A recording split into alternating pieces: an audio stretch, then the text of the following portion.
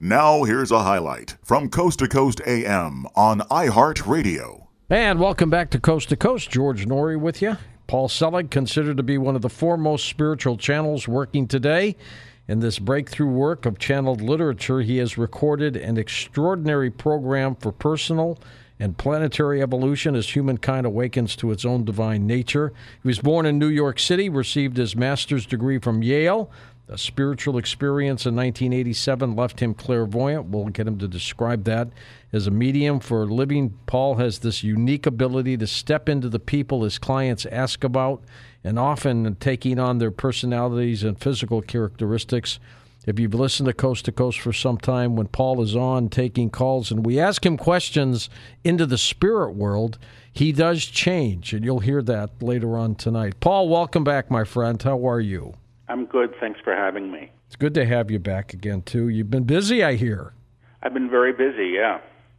And The Kingdom, is that you're wrapping up the trilogy. This will be the last book in that series, I guess. That's right. This is book 9, and this is the last in a trilogy on Beyond the Known. They're talking about, what happens when we let go of our ideas of reality and begin to trespass on what they say is our true heritage, which is our divinity and the manifestation of it.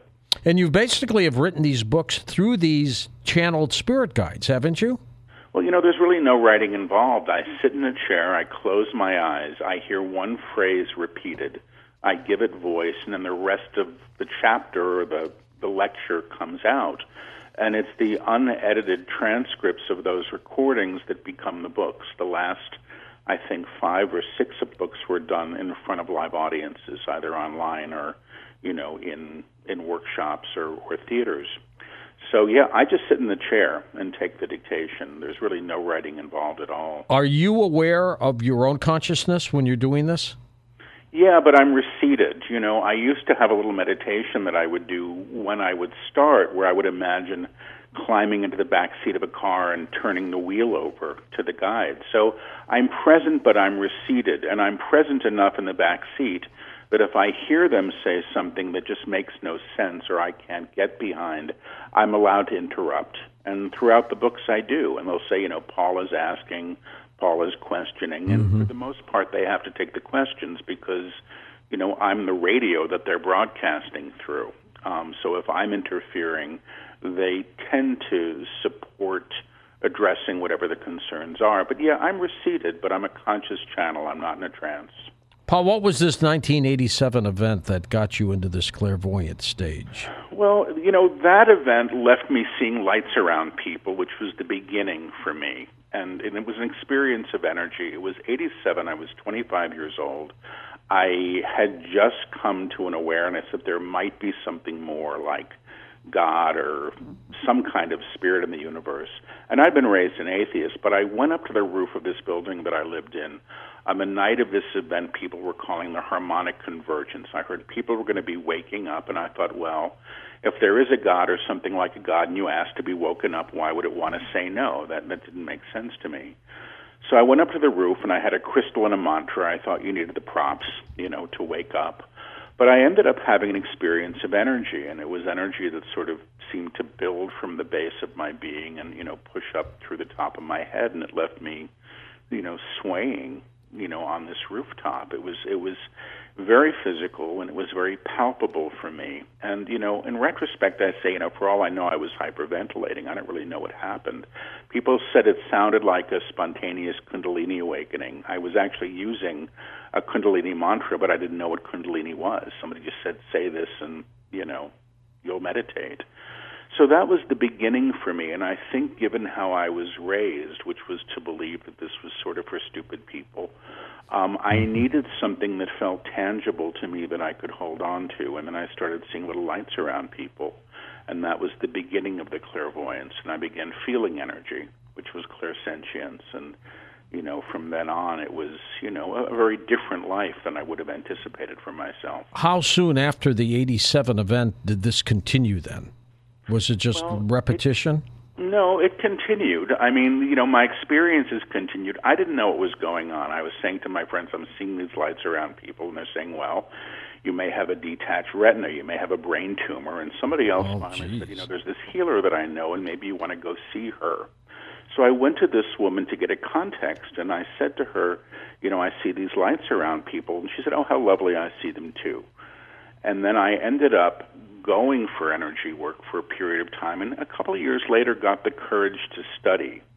And, I was living a different life. I was a college teacher for 25 years, so I wasn't looking to make this my work or my life. But once I studied energy healing, I found that when I had my hands on people's bodies, I could hear things for them. So if I had my hands on your chest, I heard the name Charlotte out of the blue, I would say, well, who's Charlotte? You'd say, well, my mother, my wife, my girlfriend. And I was volunteering at a center in those days. It was the height of the AIDS epidemic, and these places were opening up for alternative support. And, that was my training, really. And I did a little group that met in my apartment, and that's when the channeling really began. They didn't start lecturing through me fully until about 12 years ago, and that was after I quit smoking. Then everything changed. I was hearing and I was running energy, and it was quite palpable and available. But once the lectures started and I became willing to record them and then transcribe them, that's when the book started. And it's not stopped. They've done pretty much a book a year. And the books are done over, say, the course of 30 days of sittings. The first book took 2 weeks, 2.5, of just sitting in a chair and talking into a recorder with somebody, present on the phone or a group of people before me. That's how they're all done. I can't do it by myself. There has to be an active listener for these things to occur. The title of this book, Paul, is called The Kingdom. What does that mean, represent? Well, the guides say the kingdom is the realization or the knowing or the experience of the inherent divine in all manifestation. The guides say there is one note playing in the entire universe that's in manifestation as all things. So everything is an articulation or manifestation of that one note played. And the realization of that one note, which is the source of all things, actually claims us in a higher awareness. So we become participatory to the inherent divinity that's always been present, but they say we've been in denial of it. They say humanity's only real problem is one, and which is the denial of the inherent divine, which is all things are holy. We just continue to refute that. Have you become more spiritual over the years? Yeah, I have. But not, I don't wear white, I still eat a burger, I don't have, I meditate when I can. In some ways my practice is the channeling and the readings. But yeah, I was raised without any of this stuff. It was pretty much a blank slate for me, and I think perhaps there was a hunger for it.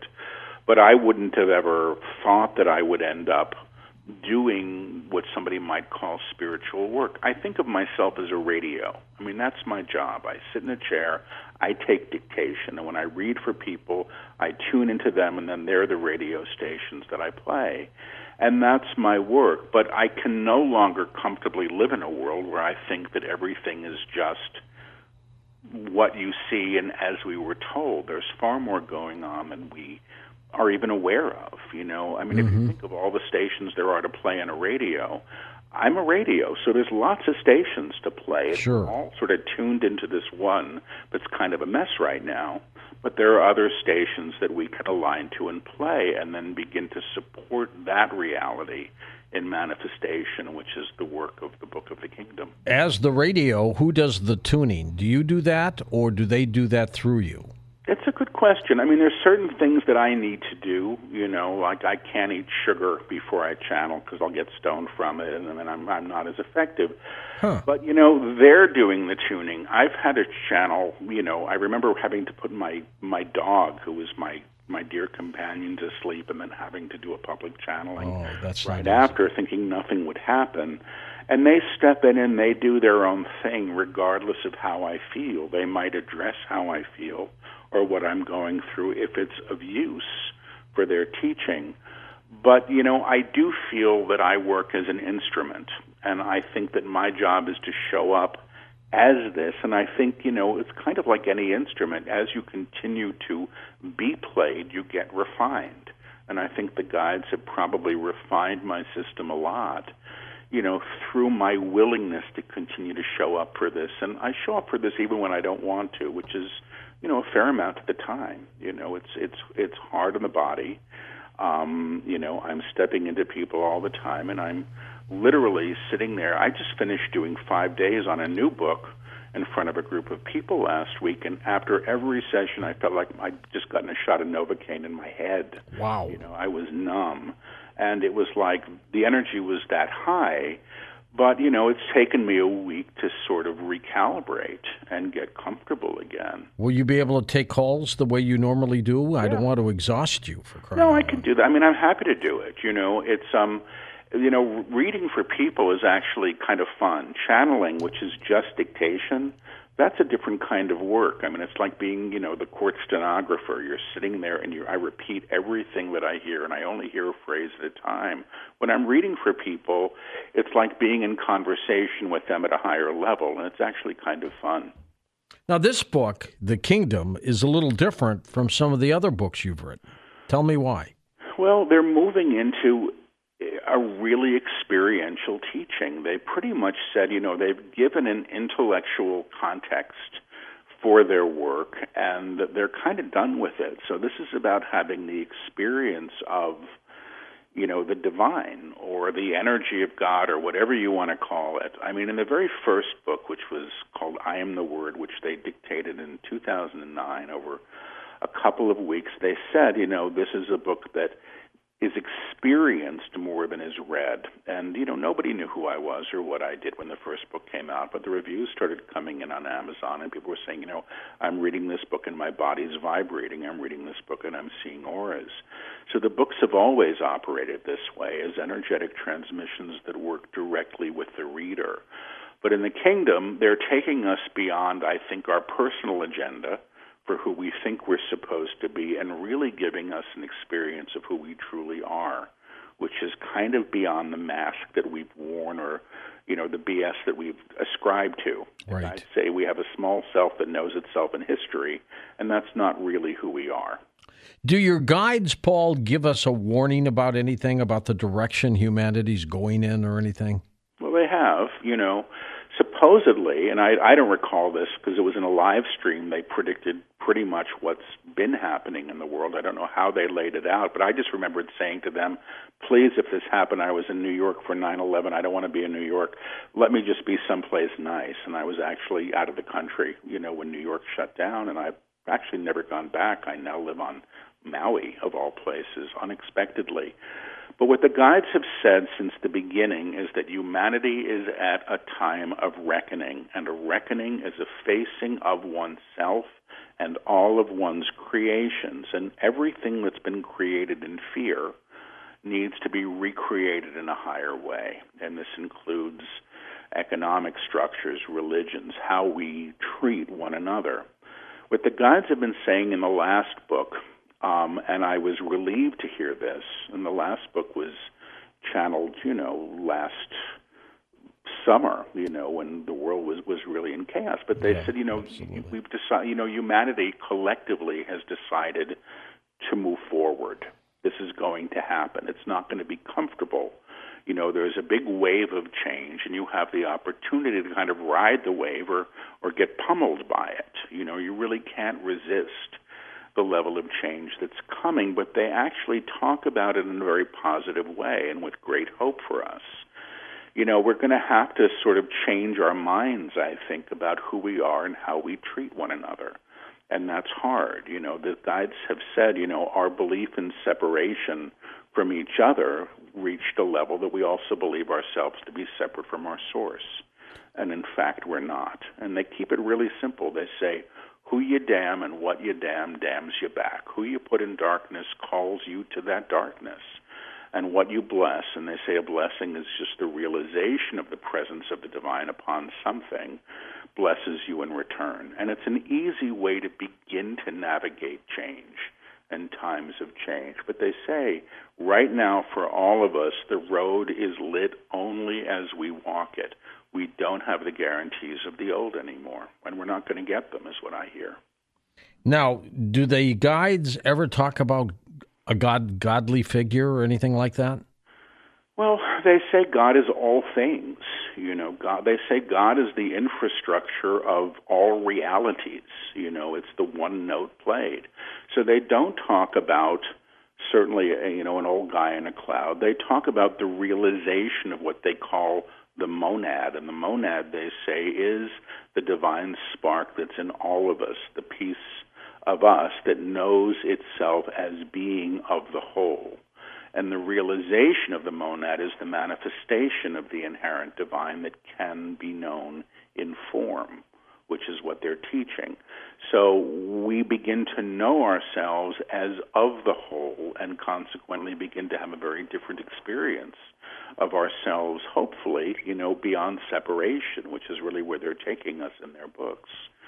We think we're separate from our source, and they say that's really an illusion, but it's a good illusion because everything that we sort of inherited here on this culture and this world has been espousing separation, and they're taking us beyond that to a place of reunification with our source. Have you ever been frightened by the things you do? When I was beginning to do this work, I wasn't expecting it. I wasn't expecting to feel, what was going on in other people's bodies, and I wasn't expecting to hear. And it wasn't frightening because I've been very fortunate. I don't get information that's fear-based. If people are getting information that's fear-based, in my opinion, they're tuned into lower energies, and that's not what I do. So I've been gifted with that, but every part of my life has been challenged by this work. I was a college teacher. I taught at NYU for 25 years. I loved what I did. I wasn't looking to make a name for myself doing this. And when I first got a website, I didn't have my name on it or my photograph. You had to know somebody to get an appointment with me. It was like a speakeasy, and that's how I wanted to keep going. But once the book started coming, I had to sort of step into my work and then deal with that crap. So my concerns have less to do with the guides than, the challenges that I find, being, more public with this work. I'm not a spiritual teacher. I'm not a guru. I have no desire to be any of those things. I'm happy to show up for this work in the way that I do. And it's a skill that's developed, and that's my job. How did the first book come about? First book was interesting. I got fired from a job. I was teaching. I had that life steady. But I had a writing job, and I got fired from it, and I had been a writer with the worst case of writer's block of anybody I've ever met. It was a source of enormous shame for me in my life because I'd been, quite prolific as a kid. And then I quit drinking at 25, and, I suddenly didn't have access to the old way of working. So I went to bed, because that's what you do when you get fired from something. I went to bed, and a friend of mine called me, and she said, Paul, this might be a good time to write that memoir about how you became clairaudient. And I said, I don't think I'm ever going to write anything again. And my guides piped in and interrupted the call, and they said, we have a book to write, and if you take 2 weeks, we'll do it. And at that moment, my ego had been quashed. I really didn't care what people thought about me. I had unexpected free time, and I agreed, and we set a time to meet on the phone, and 2 days later, they dictated the beginning of this book called I Am the Word. It took 2.5 weeks because I took 2 days off to go teach at NYU. Gee, that's fantastic. But that was it, and and then they just haven't stopped. Listen to more Coast to Coast AM every weeknight at 1 a.m. Eastern, and go to coasttocoastam.com for more.